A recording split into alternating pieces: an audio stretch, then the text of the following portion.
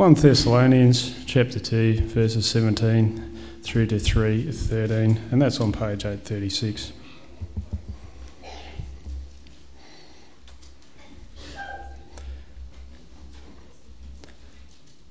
But brothers, when we were torn away from you for a short time, in person, not in thought, out of intense longing we made every effort to see you. For we wanted to come to you, certainly I, Paul, did again and again, but Satan stopped us. For what is our hope, our joy, or the crown in which we will glory in the presence of our Lord Jesus when he comes? Is it not you? Indeed, you are our glory and joy. So when we could stand it no longer, we thought it best to be left by ourselves in Athens.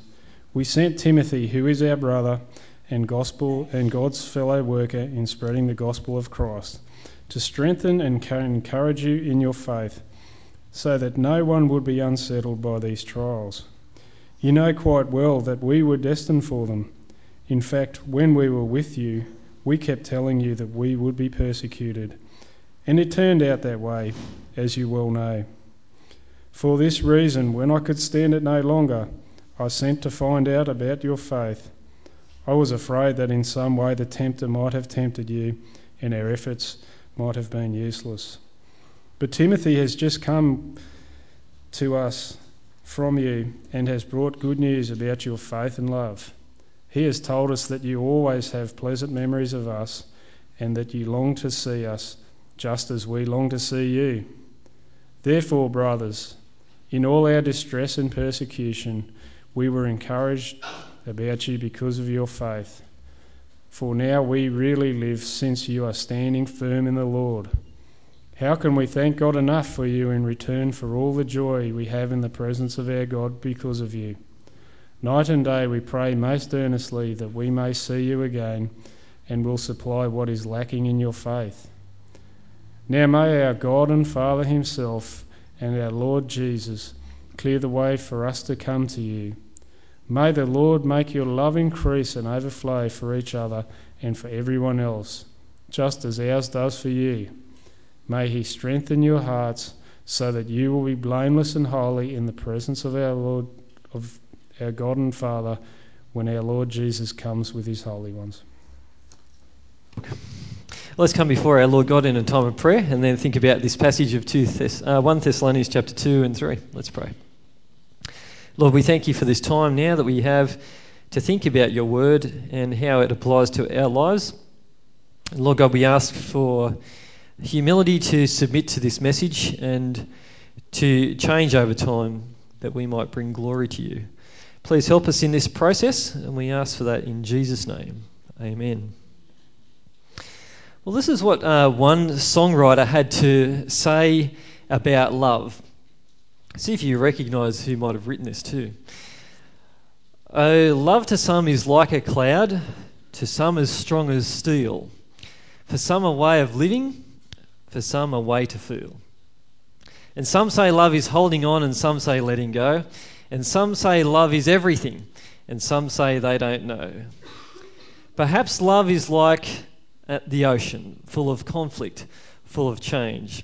Like a fire when it's cold outside, or thunder when it rains. If I should live forever, and all my dreams come true, my memories of love will be of you. Does anyone know who sang that? Yes, John Denver. And I grew up in a 1980s household where John Denver was played, and I had the embarrassing experience of watching Mum and Dad dancing around to this kind of thing. But whatever else is said about love from this song, John Denver's saying when he thinks about love and memories of love, he thinks about a person. My memories of love will be of you. But memories of love don't just come out of the blue, do they? They don't just come out of nowhere. They come from having put in a lot of time and commitment, forging a strong bond of love by going through things with people. To develop memories of love, people actually have to pay the price, don't they, to actually get involved with each other, and it costs them as they seek to look out for one another. Well, taking the romance aside and sort of moving, away from the John Denver feels a bit there, what we see in this book of 1 Thessalonians is the memories of love that Paul, Silas and Timothy had for the church at Thessalonica. And those memories were born out of the care that they had for that church and the commitment that they made to those people. In fact, the tone of this letter reminds us that Paul, Silas and Timothy were very well connected to the message they were preaching and to the people that they were living their message out with. I was going to say in my preparation for this that we can see that Paul's not an egghead. But when I was speaking this sermon to my wife, she looked at me and looked at my head and sort of thinking maybe that doesn't quite capture it. But he's not some dry theologian writing dry ideas about God in an ivory tower, disconnected from the realities of life together. In fact, we see that the language here is full of the personal touch, full of love for this church they've written to. So we'll pick that up in verse 17. The Thessalonians are out of sight, but they're not out of mind. Verse 17, but brothers, when we were torn away from you for a short time, in person, not in thought, out of our intense longing, we made every effort to see you. When we recall the situation that Paul met up with his church in, there was trouble. They'd gone to town to Thessalonica, preached the good news that Jesus had died and he'd risen again, and therefore he was the Jewish Messiah, the king who was to come. But the Jews got jealous that some people were becoming Christians, and they aroused a mob and started a riot with some bad characters. Paul, Silas and Timothy, though, were too crafty, and so they couldn't catch them, and they were sent out of town at night on their way to Berea. And so as Paul, Silas and Timothy think back to the situation where they got separated from the church, this word torn comes to mind. The original word has actually the word orphan behind it. So we could translate it, since we were orphaned from you, brothers. It captures this feeling of separation of parents from children. For example, when a parent might lose a child at a shopping centre, they have this feeling of, oh no, this dread. I can recall when we lost Ross at the Taronga Park Zoo. Joe came looking and said to me, do you have Ross, Peter? And I said, no, I thought he was with you. And then as we kind of felt a bit sick, we were looking around for him, we found him in the lost kids room sipping a orange juice. He was happy enough, but we had certainly the feeling of, where is our kid gone? Well, that's the kind of feeling these people had when they're separated. But they have strong feelings for this church. We see that when the separation's described in person, not in thought. It's actually probably better translated, separated in person but not in heart. It comes from that cardia is the word there, which we get cardiac arrest and from whatnot, you know about hearts. And so it's a situation where they're out of sight, but they're not out of their hearts. But it is easy to have those experiences of out of sight, out of mind, isn't it? One only has to think about teenagers going off to camps and forging some newfound young love. It's okay for a time, and then when they move back to their own hometowns, spanning hundreds of kilometres, the tyranny of distance seems to produce this experience of out of sight, out of mind. But that's not so of Paul, Silas and Timothy here. They've got a different kind of connection to this crew. Furthermore, Paul desired to be with them, but he was hindered by Satan. We see that in verse 18, if you're following on with me. Out of our intense longing, we made every effort to see you, for we wanted to come to you. Certainly I, Paul, did again and again, but Satan stopped us. Well, it seems they want to get back there, but it wasn't so simple. Satan stops them. Now, I wonder, as you think about how Satan did that, are you a bit curious about how that may have taken shape, how Satan somehow frustrated their plans? As Christians, we recognise that Satan does have an impact on the world. And there are some circumstances which we seem to see his workings. And this is one that Paul knows. Satan can work through even the state. We notice in the Bible that the state sometimes does dreadful things to Christians. And in this situation, when Paul was at Thessalonica, the city officials, they're politarchs, that's a kind of ruler of a few rulers, made a rule that because Jason and some brothers put up Paul and Silas and Timothy and showed hospitality, they were dragged in front of the city officials, and then they were told that they had to post bond, which means, like when you rent a house, because the people who own the house are a bit worried that you might ruin it, you have to fork out some money to start with, which they can get back off you. And so Jason and some other Christian brothers put up some money as security, which would mean that they don't get their money back unless Paul left town and didn't come back. And so I wonder if that's what's in Paul's mind as he thinks about the workings of Satan, that this state rule has come up, that they've got to pay some money so that Paul can't get back to town. Well, we're not told precisely, but that could be in mind there.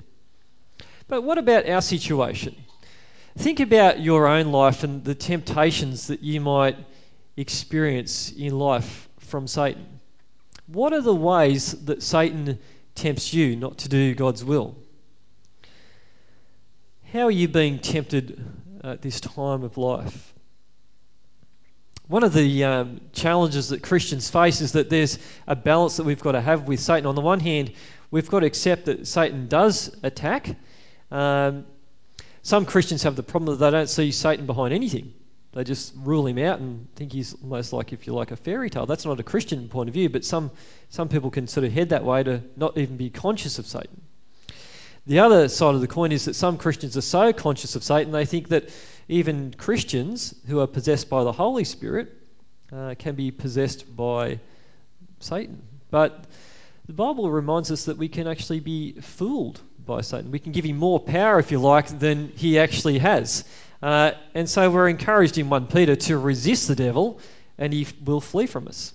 So as we think about Satan, we've got to try to get the balance right, not to rule him out, but not to give him more power than he actually has. We can resist him. Well, we're getting the impression that Paul, Silas and Timothy certainly wanted to see this church face to face once again. And we're given more information about how valuable they are in verses 19 through to 20, as Paul speaks of them as their joy, hope and crown. For what is our hope, verse 19? Our joy, or the crown, in which we will glory in the presence of our Lord Jesus when he comes. Is it not you? Indeed, you are our glory and joy. Well, having been converted to new life in Christ, these people are now already, if you like, Paul's hope, joy and crown. But he wants to see them there at the end of the day. He wants to see them persevere and make it to the end of the race. And at that time, he's picking up on this imagery of the athletes at that time, where a runner receives a crown or a wreath as a reward for making it to the end of the race. And Paul's looking on these people as a type of token for finishing the job that he's been given to do. He's been given this commission to preach Christ amongst the Gentiles and the Jews, and Paul's going to receive this crown at the end. They're the evidence that he's actually done his job. I don't think he's boasting so much to say, it's not as though it's not God's work who's done anything, but certainly he boasts in the cross of Christ, but he sees this as a part of the fulfillment of preaching the cross of Christ. Well, in application for us, how do we see the people that we are trying to serve? If you think about your family members, would you like to have an impact on them? To see that somehow over time you've proved faithful, that you see if people are strong in Christ in your family, they've made it to the end of the race, and that you've actually carried out your job of actually encouraging some people that God's put you in responsibility for. Well, you might be concerned for your family, and that's a good thing. Let me encourage each one of us to to have that impact, if we can, to encourage our family to stand firm as Christians. But for Paul, it goes even just beyond our family. He's saying there's a church, there's a whole group of people. They're not his biological kids, but he's concerned for them. And some of the challenge this morning for us is to see the heart of Paul, Silas and Timothy, that they've got a concern for God's people. We can be concerned about our own family members, which is a good thing, but we also ought to have a heart for God's church and to see that we can actually encourage our brothers and sisters make it to the end as Christians as well. Well, in the next section, Paul tells us about some action that he's taken to get in touch with his church. We're in point 2 of the outline. Paul had plans for the church, the sending of Timothy. We'll pick it up in verse 1 of chapter 3. So when we could stand it no longer, we thought it best to be left by ourselves in Athens. We sent Timothy, who is our brother and God's fellow worker, in spreading the gospel of Christ to strengthen and encourage you in your faith, so that no one would be unsettled by these trials. When Paul talks about this expression, when we could stand it no longer, he's actually got in mind this idea of containing something. In ancient times, people might try to contain some sort of thing on a boat and stop it from getting wet and saturated through, and they're trying to keep the water out. Or the other way could be even if you had a vessel and you were trying to contain the water within it so it didn't leak everywhere. And this is the picture he's got. He's saying, I couldn't contain it anymore. And it's bothering him that he can't see how this church is going. Today, we've got a different situation, haven't we? We're so well connected. We're sometimes busy trying to turn the phone off. And I recall when I was a kid watching the Jetsons, they had the TV screen and people coming up on the screen of the TV and they were having a conversation. Did you remember watching that in the Jetsons? Yeah, am I blending with you here? And nowadays I have a meeting with some people up the coast at Coffs Harbour and Nambucca Heads to organise this Mid-Coast Youth Convention, and we've got a laptop and we have our Skype set up so you can have 4 or 5 people having a chat there on the screen, just like the Jetsons. Well, that's not Paul's problem in those days. They didn't even have what we call snail mail. He didn't have that very, very well working back then. And it's eating him up. He's not sure how they're coping since he's been kicked out of town. And so he sends Timothy along to find out how things are going and also to strengthen them in their faith and encourage them. And this is a pattern that we see of Paul's throughout the book of Acts. He doesn't just go and plant a church. He sees the responsibility that he's got to try to maintain it. And so he heads back to the churches to encourage them and to strengthen them and build them up. He sometimes sends other people along to do that same thing because God's people need to be strengthened. They need to be built up in Christ. We all experience different stresses and difficulties. And we might not always be appreciated by the people of the world for our faith in Jesus. But God's had a plan in the past for his church to be strengthened and encouraged. And he has a plan for this church too, that we also strengthen and encourage one another. The very fact that we even turn up today is an encouragement. You might not feel like you've got so many profound gifts or abilities, but that doesn't matter. The fact that you turn up is an encouragement to each other. Just a plug for the bush dance here. Even turning up to things like the bush dance is a chance to, or opportunity, chance sounds a bit random, but an opportunity to build some depth, to get to know each other a bit more. And it's through that knowledge of each other we can actually have a more meaningful connection on Sundays to encourage each other. We actually can build some depth at things like that. Don't worry, we're not a legalistic church. You don't need to turn up to the bush dance. That's okay. But I'm just saying it's that sort of thing which helps us build one another up, know each other, and encourage each other. Well, Paul had other plans for his church as well. And one of those were that they readjust their expectations when it comes to suffering. We'll pick this up in chapter 3, verse 3. So that no one would be unsettled by these trials. You know quite well that we were destined for them. In fact, when we were with you, we kept telling you that we would be persecuted. It turned out that way, as you well know. As we well know as well, as we look through the record of Christianity throughout Acts, we can see that Christianity had an impact on the world, but sometimes the world's response has been hostile. When Paul was at Philippi just before Thessalonica, he was beaten with rods, the lictors' rods, and then when he was in Thessalonica, he was almost mobbed in a riot. This idea that if we're going to have a faith that's living and active, or we are different to the world, means that we can stand out. We go against the flow. We are like trouts swimming against the current, and as a result, there can be some persecution.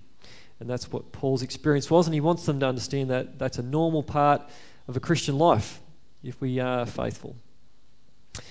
But he doesn't want them to drop off. And so we read in verse 5, he says, "For this reason, when I could stand it no longer, I sent to find out about your faith. I was afraid that in some way the tempter might have tempted you and our efforts might have been useless." Jesus reminds us that when the word's chucked out, the gospel is thrown all over the place, some lands on the path, and it's like Satan snatching it away from a person straight away. He doesn't want that for these people. And for some people it lands in rocky place, and they're the ones who say, "Oh, I'll be a Christian," and they find some difficulty or some persecution, and they don't have any root, and that seed fails. Well, he doesn't want this group to be in that boat where they have a taste of persecution and they fall away. I noticed that this can happen too. Recently when I was at the Mid-Coast Youth Convention, I was asking some of the youth leaders where some of the kids who'd been from other years were, and one of the guys mentioned that, for some of the pretty popular people who were, doing electric guitar, air guitar on the kitchen table and things like that, and were quite popular, they dropped off from church. Unfortunately, they weren't going to youth group anymore. Those people weren't going to find that by avoiding church and a connection with God's people, they were going to stand the test of time to be like some of the older folk who I saw in the 9 o'clock service who've been going for a long time. Those people who drop off are going to have a hard time making it to the end of the race. But Paul reminds us that this is a temptation from Satan, that we might drop off, but he wants us to stand firm. Well, having sent Timothy and giving a few reasons why Timothy was sent, we're given a bit of a taste of Timothy's report now in verse 6. "But Timothy has just now come to us from you and has brought good news about your faith and love. He's told us that you always have pleasant memories of us and that you long to see us, just as we also long to see you. Therefore, brothers, in all our distress and persecution, we were encouraged about you because of your faith. For now we really live, since you are standing firm in the Lord." In terms of a report back, this is about as good as it could get for Paul. Timothy's come back with this news that they've turned from idols to serve the living and true God, and that they have also a mutual love and respect for Paul, Silas and Timothy, just as those guys have for the church. They're standing firm in the Lord, and that brings Paul some joy as we pick up in verse 9. "How can we thank God enough for you in return for all the joy we have in the presence of our God because of you? Night and day we pray most earnestly that we may see you again and supply what is lacking in your faith." Paul began this letter with this thanksgiving at the start, which involved prayer. In Thessalonians 1 verse 2, he says, "We always thank God for all of you, mentioning you in our prayers." And it's at this point where he's still really just coming to the end of that sort of thanksgiving, as he's probably been thinking about these people, praying about them, musing over them. And he comes to this point where he talks again about prayer. How can we thank God enough for you? He's still just at the end of that thanksgiving. It's a bit like when we look at old photographs, isn't it? Where you can see someone developing from being an infant as they grow up and grow into some sort of maturity. And you think about that life, and you can give thanks to God for the start right through to when they're in maturity. And I think that's what Paul seems to be doing here. He's thinking and musing about them and has been praying probably through this whole section.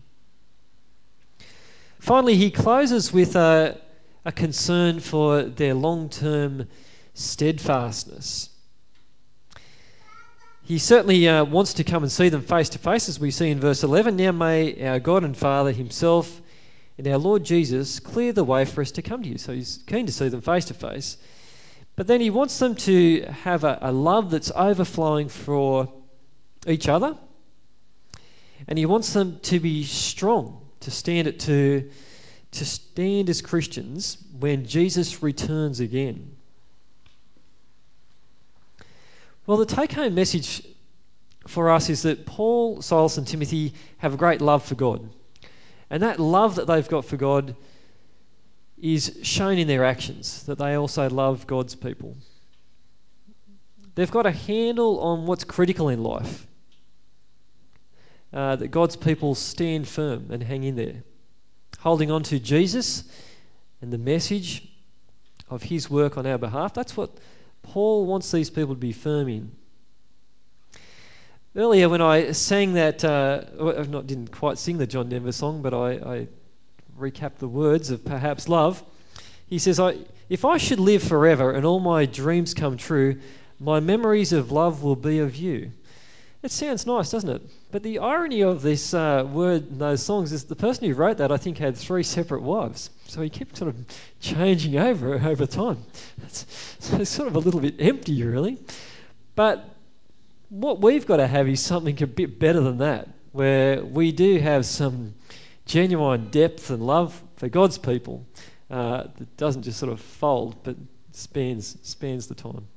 Well, may God strengthen us to love him and to love his people. Let's pray for that. Let's pray now. Lord God, we thank you for this time we've had to think about this message from 1 Thessalonians, where we can peep into Paul's life and Silas and Timothy and see how much energy and love they had for you and how that translated into their concern for your people.